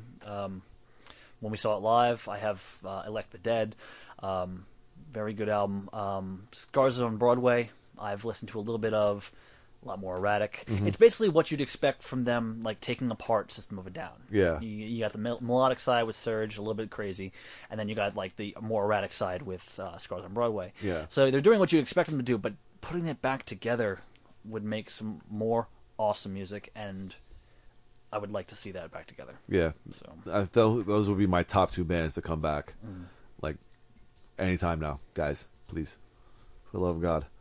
For me, it'd be Dismember, which was a Swedish death metal band. They disbanded in, I think it was 2011, after about 8 albums. And they're one of those bands that was always really consistent with their music. They never really changed much of their sound. Like, you always knew what kind of death metal you were gonna get. And I would love to see them come back. When they broke up, it was like they just released a really quick statement with that. It was just like, after I think it was like 20 years, we've just decided to stop playing, and that was it. Peace, we're out. Yeah. Fuck you, fuck you, you're cool. Are you done? Yeah. Okay. I have a bunch, actually. Oh, shit. So, first things first, to go with our discussion earlier, and not sure if it fully counts, but Tony Martin singing for Black Sabbath. I'm always keen for that. Clip. Always keen. No, I'm not going to cue that clip. I'm not going to cue that clip. Nah, fuck, I'm going to cue that clip. Cue that clip! Write it down. 115. Tally. But I'm always keen for that, just because, again, you're closing the door on the Ozzy era. Dio has passed on. Glenn Hughes has worked again with Iommi on solo stuff. That's cool, but I could totally go for another Tony Martin album. Well, you're not going to better than get. Forbidden. It's probably not going to be a Black Sabbath record. It'd be an Iommi record. That's fine. That's honestly fine. I would like to hear it again, just because I love what they accomplished together for 3.5 out of 5 of the albums. So obviously that's always on the list. I've heard that this band is coming back together, but I haven't heard much beyond that. But CKY. Ooh. CKY has had a lot of random issues. They seem to have broken up, or people left, this, that, and the other thing. I remember a couple years ago, this is like, I want to say like when I first moved down here 4 years ago, Darren left the band. Yeah. And they got the singer from 10 Year Disaster in. And I listened to one video clip of it, and it sucked. Hated it. Hated it. I cannot picture CKY with anybody else singing but Darren. And if he's coming back in the band, they reunite and they do another album, I'm so on fucking board for this. I heard somewhere in the last year and a half that they patched things up and they are back together, but it went silent completely after that. They're probably still working some shit out. Yeah, so I don't know what's going on. I think Chad Ginsburg did his like a solo album. Oh, really? Yeah, he did something with it by himself in the last 2-3 years or so.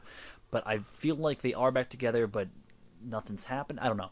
But I want to hear another album from them, especially considering that the last one was really good. Yeah, So- I have no complaints about any of their music. I think all their albums have been fantastic. We've seen them live so many times. Yeah, They are a great live band. Their guitar sound is unlike any other. And his vocals are unlike any other. Yeah, I mean, so- that just the whole package of that band is something very unique. Yeah, and it's again, it's a damn shame that it had to kind of go in this wayward direction. You know, who knows what the hell happened, but they seem like a volatile bunch. Yeah. But here's hoping that they get back together and make another great album. Next one for me personally is Dead Soul Tribe. Ooh, yeah, I know you. Yeah. I don't know what Devin Graves, what he does, honestly, because he was in Psychotic Waltz for a while. He quit Psychotic Waltz because he felt he was the weakest member of the band as far as musicianship.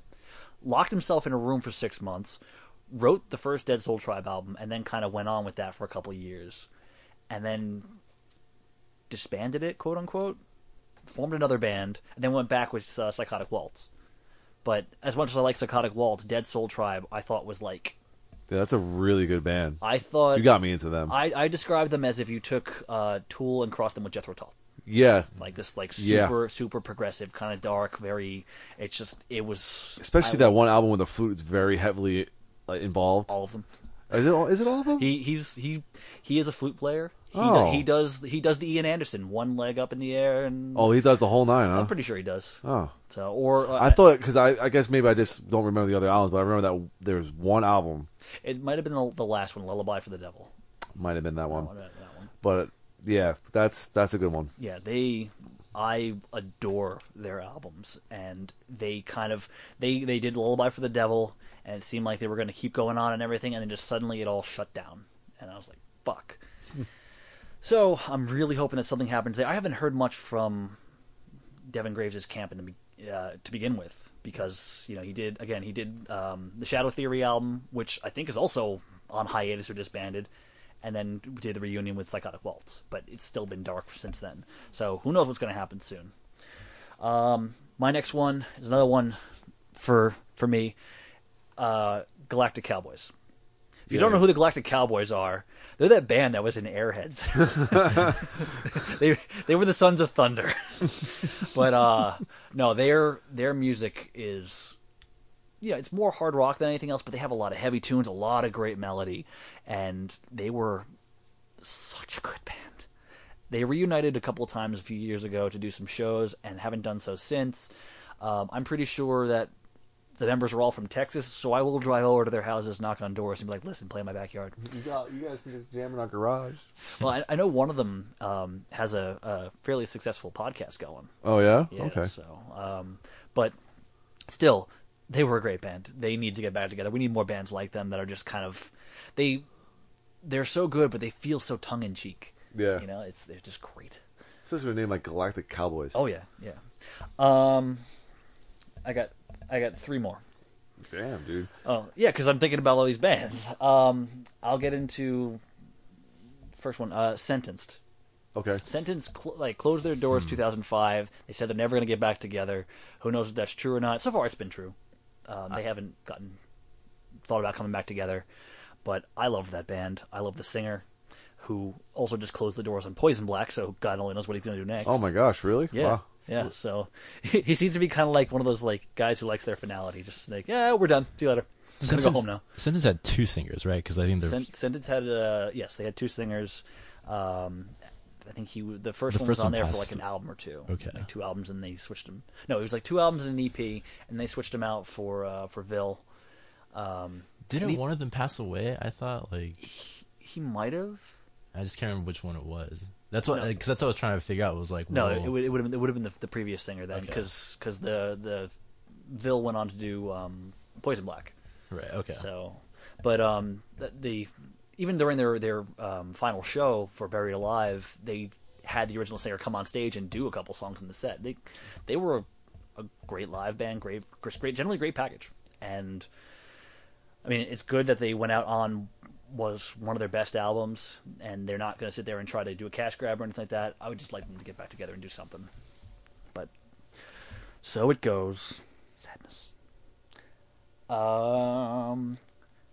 Misfits with Danzig. Really? That would be fun to see. Not necessary, but fun to see. Maybe like a show. That's probably all he's going to do, because remember, he's kind of retiring from touring now. That would be the most overhyped show ever, though. Dude, people freaked out with him putting the skeleton makeup on for his shitty cover record. That would be that's like the punk rock version of Guns N' Roses. I would like it if they did one show and if it was hopefully good, but again, not necessary considering the fact that the Misfits. I like the Misfits without Danzig. So. The Misfits have been very popular and very successful without Danzig for 30 years. Well, I also saw the Misfits live, and Jerry Only sings now, and Jerry Only's not, doesn't have the deep bellow of Glenn Danzig, but he does a respectable job doing the songs, and they put on a great live show. So this isn't necessary, but it would still just be cool as like a one-off thing. They kind of come on stage, do a couple tracks. Mm-hmm. That's fine. Don't need a new album for that necessarily. Yeah. And last one, Merciful Fate. Oh my God! Yeah, damn. Wow! Merciful- Especially because the guys from Merciful Fate just released their own album. Hank Sherman and Michael Denner. Yeah, and King Diamond still sounds just as good as he did. So you put those 3 together. Oh my God! Hey, Mickey D's not doing anything since Motorhead's done. Get him playing drums. Man, that's a fucking good one. God damn it! That's my closer. Damn, you can close out on a good one. Fuck. Let's just end it there. God damn. Yeah, That's a great one. Yeah, like that would be a good one for, and not even necessarily an album, just a couple of Just one-off a couple of shows, yeah. Maybe even just like one tour. Yeah. That would be incredible. Or like like they had just the next big festival in the U.S. or anywhere. They just kind of headline one of the days. Yeah. Yeah, that would be pretty cool. That's damn, that's a good one. So if you agree with that, which you should, if you don't, then fuck you. Because you just heard like a collective 3 hard-ons go. Jesus. There's a flesh sword fight going on here. Jesus, that's terrible. But if you agree, or if you have any other suggestions to make in any of our topics here, reunions you are happy that happened, or reunions that should not have happened or should not be happening if they are coming.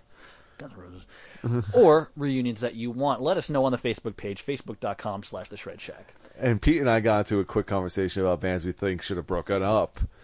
Okay, let's do that real quick. Yes. All right. Pete, your guys. All right. I mean, I think this is almost kind of obvious in a way, but Metallica.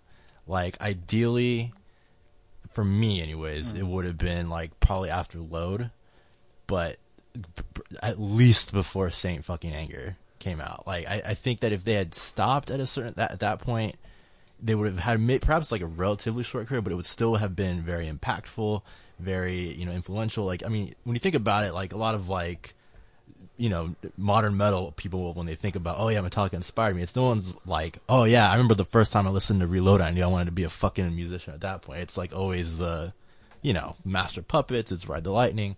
So, I don't know, I think they just should have stopped at a certain point. I don't necessarily think they should have broken up. I just think that they need to get their heads out of their asses. Because they are so on their own hype train that it bothers me. I remember, again, I'm sure I've mentioned this when we've mentioned St. Anger in the past, where they're talking about how, like, they thought, oh, this is going to make people want to play heavier and faster. And it's like, no, it's not. You guys haven't inspired anyone to play heavier and faster in over a decade. Stop. In more like 20 years, Well, I'm talking about when St. Anger came out, which was 2003. Okay. But just, I'm all for artistic freedom, but don't sit there and hype it like it's going to be something fresh and new. You guys are not doing anything fresh and new. Yeah. You haven't done anything fresh and new since maybe Injustice for All. Well, for me, I think it's already happening is Motley Crue. Motley Crue, I think it's time for them to go, which is hopefully what they're doing now. I think that Nikki Sixx should continue on and do stuff. Oh, most certainly. He's perfectly fine. I think Vince Neil needs to stop. Tommy Lee needs to stop. Mick Mars, I think he needs to do more. I think he wants to do more, but Physically, he just can't. Yeah. This is the physicality of it, number one, and it's like, like Nikki Sixx doesn't release solo materials. Nikki Sixx is in other bands. Yeah. I can't picture Mick Mars being in another band, putting that much effort into it because of his ailments. Mm-hmm. Like if he was to record just a guitar solo record, like an instrumental thing, and fans of the band would probably pick it up, but that would be about it. Nikki Sixx attaches himself to other musicians who have fan bases, and they release albums as bands, 6 a.m., Brides of Destruction, or whatever. And then there's Tommy Lee, who again is his own hype man. Like you were just talking about Metallica. Yeah. Everything Tommy Lee does, Tommy Lee thinks is the best thing Tommy Lee's ever done. So it's just, I think the whole concept of Motley Crue should have died a long time ago. I don't know, say most glam bands from that fucking era. Yeah, I think as a whole, you're right. I think like, because you got like a band like Poison who does the same fucking shit. Yeah, I think grunge was one of those phenomenons that happened and ended. Glam won't fucking die. See, some glam I'm okay with.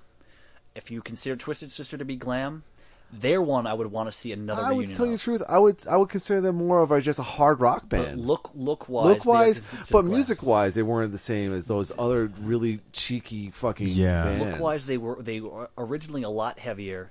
They kind of went a little poppier, but still heavier than Poison and whatnot. And Motley Crue. But Motley Crue still had some pretty they had some heavy material still. But just the vibe of them just angers me. Yeah.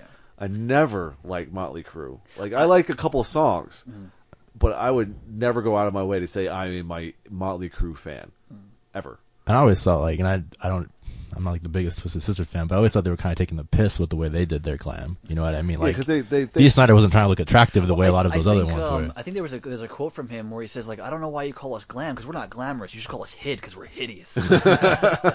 And he's got a fucking point. Yeah. And he wasn't trying to be pretty. He was wearing makeup just to have people look at him. Yeah. But, like, you look at the cover of the first Poison record, those are some pretty ladies on there. Oh, yeah. That's some plastic shit. Oh, man. Like, okay, I do like Poison to an extent, I would love it if Bret Michaels would just fuck off. Oh God, he's another one. Like He is he's another one. one. He's one that is milking his quote unquote popularity and will not fuck off. Yeah, it is bad. He needs to go away. And then you got like the guys from like Rat who are like fighting over the name. That's and, like, that's ridiculous because like again, Rat was never like they had Round and Round. I don't think they had much more than that. Honestly, well, apparently their reunion record, Infested or whatever it was actually really good. Well, same thing with Latter Day Whitesnake. Apparently, they amped up the heaviness. Well, to tell you the truth, I will always be a fan of David Coverdale. David Coverdale's voice is pretty intense. Yeah, because when he was in Purple and then doing the Whitesnake stuff, like, of course we all know the Whitesnake ballads, but Whitesnake is actually a really good hard rock band. And right now he's playing with Joel Hoekstra, which we covered a couple months ago with his record, and he's just a really good fucking guitarist who's heavy and melodic and just a really good hard rock guitarist. So I would always say that Whitesnake, I wouldn't even probably put them in the glam area just because they had big hair. He didn't do the makeup. He didn't do the silly shit that they did. They were just an honest God hard rock band, and they just kind of fell into that whole thing because of their power ballads. That's what made them popular. Yeah. That was just the unfortunate part of it. So I just think they got a bum rap on that one. Same thing with Def Leppard. I don't think Def Leppard was much of a glam band. They Def just got Leppard- thrown in there. Apparently, I haven't heard this one yet, but Def Leppard prior to Pyromania had I think it's called On Through the Night, and apparently that was like a legit heavy metal album. They have some really good tracks that are not Pour Some Sugar on Me. Fucking hate that song. I'm talking like Photograph, Foolin'. Those are really Okay. good hard rock tracks, man. And I feel bad that they got thrown in with that because they wrote one ridiculously catchy album. I'm gonna make a list of the songs that make you want to punch, insert cute cuddly thing here, and up there with Pour Some Sugar on Me is More Than Words by Extreme. Yes. God. God, I hate that song. But I don't understand how that song got so popular because it sounds like they intentionally sang off key or something. Like It's like that song and Wholehearted, and I'm like, I'm gonna punch you guys because you have such better songs. Oh my god, I hate More Than Words so much. It destroys the rest of that album. Ugh. We were talking about stuff. Yeah, calm down, calm down. Bands that should have discussion. Jesus. bands that should have cut it off a lot sooner. Yeah, we just got on the whole discussion of a genre that should have cut off a lot sooner. any new metal band that went well past its prime. Yeah, we Yeah. were talking about that too because there's like a resurgence coming of back. new Is there? metal. Yeah. Yeah. What? I Yeah, mean, dude. You got Korn coming out with new. Okay, Korn's always been around. Korn's so. always been around. Yeah, I'm just talking but- about bands who rode the coattails of Korn, Okay. fell off the radar, and are coming back. And we talked about Cold Chamber. Yes. Cold Chamber wasn't even that good to begin with. Devil Driver is a much better band, and they're not even that good. Comparatively better, but still Comparatively better. And now Cold Chamber is coming back. But every couple of years you hear about a new Limp Bizkit record. That's a band that should have cut off a long time ago. yeah, they should never have made. They should have never started. No, actually, I really like $3 Bill, y'all. For the time, it was really good, but they should never have continued on. I do like some of the other stuff that they do. There's a couple, like one or two hidden gems on their first three albums. The song "Hold On" that they do with Scott Weiland. That's a pretty cool song. There's a good song, I think it was on the same album called Boiler. yeah. That's a good track. But other than that, they really should not have continued. And they should not have been as popular as they were. There's just absolutely no reason for it. Yeah, that was definitely like a flash in the pan, heat of the moment kind of Yeah. thing. Yeah. They Just were a so. weird But time. but again, like we said, all the new metal bands that have gone away and then are trying to come back now. But things we also mentioned, there's also those stalwarts there that are still doing music, but Yeah. are still good. Like Non-Point, you mentioned POD. They all around 2003 when new metal really kind of hit the ground. Everybody who is most of the bands that are still around today that's when they started to change their sound and they have survived. Yeah.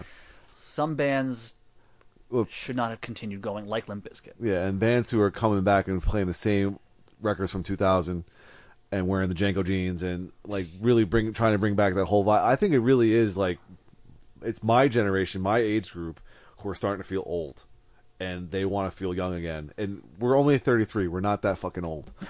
Guys, get over it. There's new stuff out there. There's better stuff out there. Please stop. Just stop. All right. I've progressed in my listening. Like I listened to all that shit back when it first came out, but that's what led me into the newer and better shit. I don't need to hear it again. I really don't. I don't know why these things are happening. Yeah, I mean, new metal, like for me, like that's sort of when I started listening to like harder music. I mean, I remember listening to Slipknot and Korn, all that shit. And that's the thing, like, it eventually got me into more traditional metal. So, I mean, it served that purpose. You know what I mean? Unfortunately, you weren't there for when we actually discussed this exact topic a couple of weeks ago. Okay. Yeah, the new metal discussion. Yeah. But that's another genre that deserves to die its death. Sure. And just like I said, grunge was one of those things that, like, the grunge bands are still around, but they're not playing grunge music anymore. They've grown up. They've matured. They've learned how to play their instruments.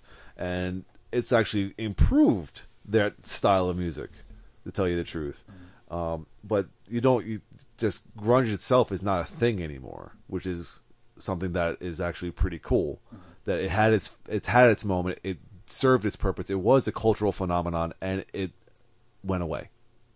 So, Now, is there anything else you can think of that needs to pack it in that isn't a matter of them being too old? Because I wanted to say Ozzy, but that's a matter of him. Yeah, it's him being old. We're just talking about just packing in because they haven't been producing. They have because their latter day material either sucks or it's like they were a product of a moment and they still exist for some reason. Is there anything else we can think of here? Well, not metal, but just I'm really tired of hearing about these nostalgia acts who just go on tour and replay the same exact set list since 1975. I'm looking at you, Eagles. Okay. Okay. I think they've even resigned themselves to be a nostalgia act. They know it.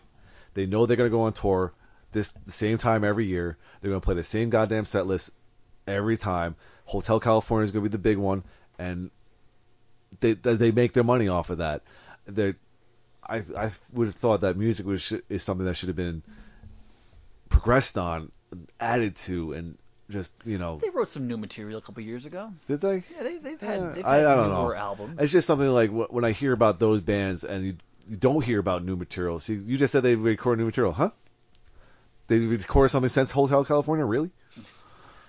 I think the last thing I know of was a single back in 2002. I feel like they've had Even then, something that's since. 13, 14 years ago. But I mean, again, it's the Eagles. Again, it's not metal, but even some of the, like we already mentioned, the whole glam scene that they go on the same tour every summer. Def Leppard's playing with Poison, or fucking Motley Crue's playing with fucking Rat or whatever. It's the same album. It's the same set list. It's the same. I think some bands, though, if they have an extensive enough catalog, could mix it up. Yeah.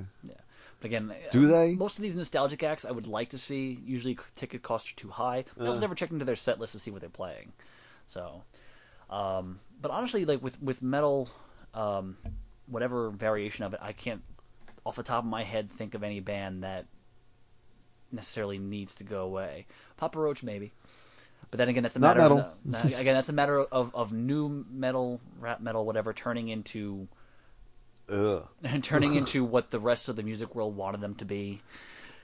But it seems like the new metal thing kind of went away for the most part.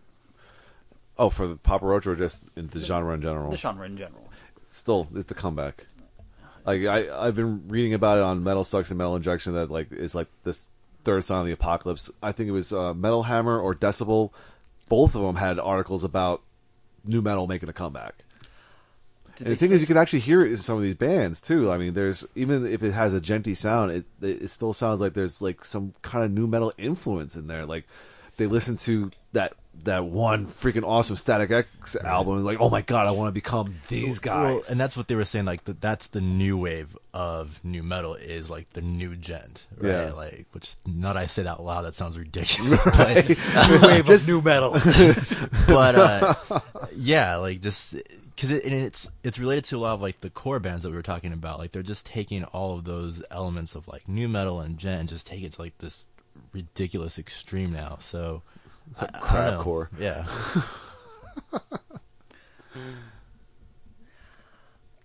I have not heard much about this whole resurgence of new metal.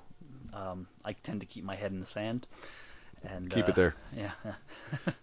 Well, again, a lot of the ones that I liked a lot from the original wave of new metal, as I'm now going to call it. Jesus Christ. The original- What have we done? a lot of the bands that I liked, I still like, and because they have progressed.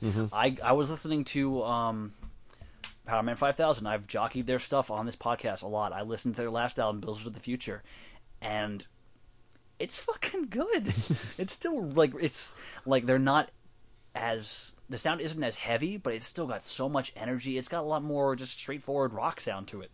So they're like bands that have gone that way, they still sound good. I mean, I guess I would have to really see who's coming back to know if I should be afraid of this new wave of new metal. I have a feeling it would be short-lived. I'm sure it will be. I'm sure it will be.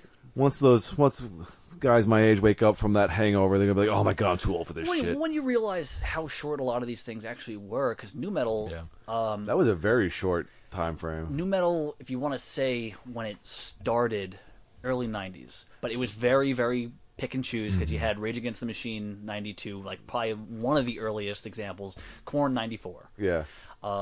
It didn't start picking up steam until maybe after '97. I was thinking Yeah, I was- 98, 99. I would say like 97, 2003. Yeah, I was gonna say things started to pick up maybe around $3 Bill Y'all '97, and then '99 was the year that things went south. Yeah, because it was the year I graduated from high school. It was the year 2000. Yeah. That's when it was like at its peak because you had Down with the Sickness, you had Godsmack's record, That was- Static Yeah. X. So- And the so- Woodstock So like I said, performance. we're talking about like 99 into 2000, Yeah. like that year span. That's when everything like really blew up. That's when Ozfest became humongous. Yeah. And you had all those bands on tour together and all that nonsense. Mudvayne was coming out at the same time. Slipknot was just becoming huge. Yeah, because I know System of a Down '98, a little bit of a precursor. Then you had 1999, which was the year of years. Yeah. because it was Limp Bizkit's Significant Other, Slipknot's debut. I think what else came out that year? A bunch of other random shit. 2000 was another big year. Static X started coming out with Yep. stuff. No, I think '98 was for Whichever, but that time frame. Yeah. So figure. We'll just say '98 to 2003, 5 years, with a little bit of build up beforehand and a little bit of trickle afterward. 5 years is the big time. Yeah. Not that long of a period of time for all. Yeah, and then like if you think about it, grunge was about the same time frame. If you think about it, because they were in like let's say 90, 91 when Nevermind came out, and then grunge pretty much officially died the day that Kurt Cobain died. So that's like 3 years. Yeah, I would say between like 1990 and 1995, with trickle down afterward and a lot of build up beforehand. Yeah. You know, because again, Soundgarden was still popular afterward. But the thing is, they changed their sound. They were more of a hard rock band but they you know, still had they still had their popularity. Yeah. With Down on the Upside and all that. So you know, just there was the downfall thereafter. Yeah. You know. But Anyway. yeah, these were kind of fairly short periods of time. They don't last very long, it seems. Yeah. So, And hopefully these reunions don't last very long either. yeah, because we don't need Van Halen to come back. No. What we need is more Sammy Hagar to do solo stuff because Sammy Hagar's cool. What? He's always fun to listen to. Yeah, He's always really fun. Yeah, that's right. Cabo Wabo. And on that note, Mas Tequila. we're gonna make our curtain call. So until next time, subscribe to my YouTube channel, youtube.com/AdamantStemplum for more Shred Shack related content, including interviews, editorials, concert reviews, and the like. We, as of the day we're recording this, I posted up the top 3 video of the month of December, which now has all 3 of us, which means there's a lot more for me to edit.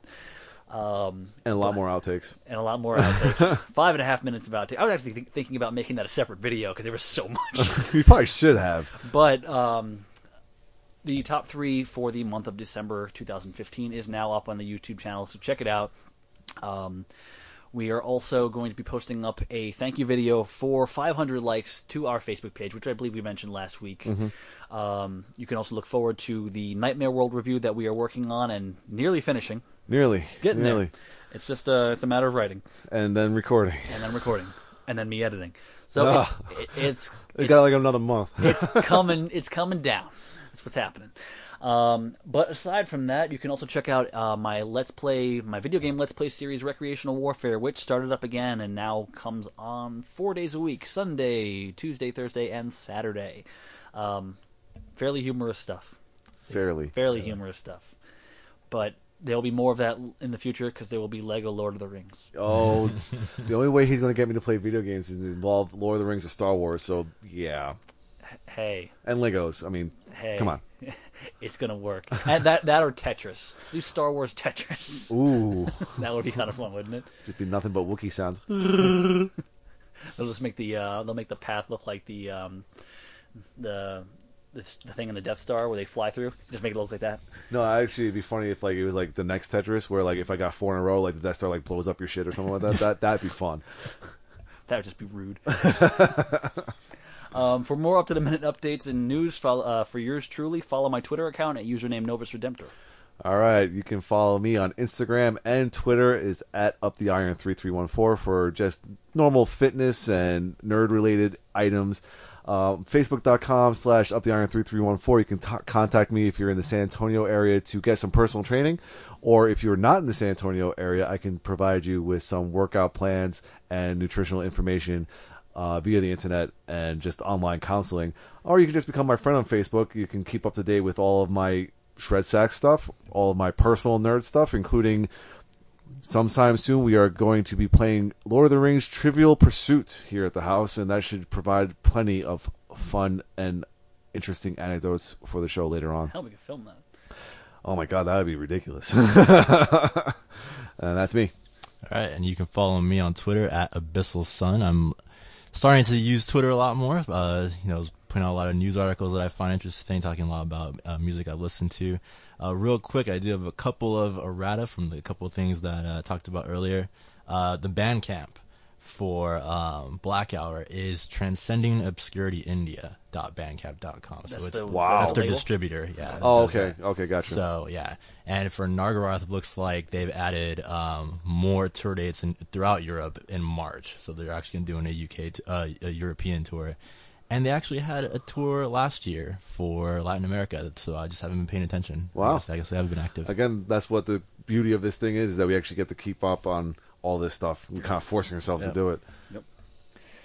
If you're hearing this, I'm going to assume you found your way to our Mixcloud page, mixcloud.com/The Shred Shack, which is currently your primary source for all previous installments of the Shred Shack podcast, as well as recordings of the Shred Shack live radio show. We are currently working on trying to get it into other mediums because not everyone wants to use Mixcloud. I'm dumb on certain things. I often ask myself, how do I podcast? So I need some information about how to get this onto iTunes, and I'm having a difficult time grasping it. So soon you'll see it in other places, hopefully on iTunes. That way everyone can download it, put it on their iPods, listen to it in the car, and listen to my smooth, buttery voice come through. And us saying a lot. And saying and suck that cock. Lots of that. Lots of that. But speaking of the live show, you can tune in to Pat and Reese every Wednesday night from 7 to 9 p.m. Eastern Standard Time for 2 hours of heavy metal music and banter. For the link to the weekly show, you can find it on our Facebook page, facebook.com/The Shred Shack. They will post a link usually within 5-10 minutes prior to starting the show. So tune in, request a song, give a little bit of commentary. Occasionally I listen in and I like to comment on things and just be a general douchebag. Douchebag. But until next time, I'm Dan Mack. This is Chris Mack. And I'm Pete. Reminding you that the world is full of kings and queens. Blind your eyes and steal your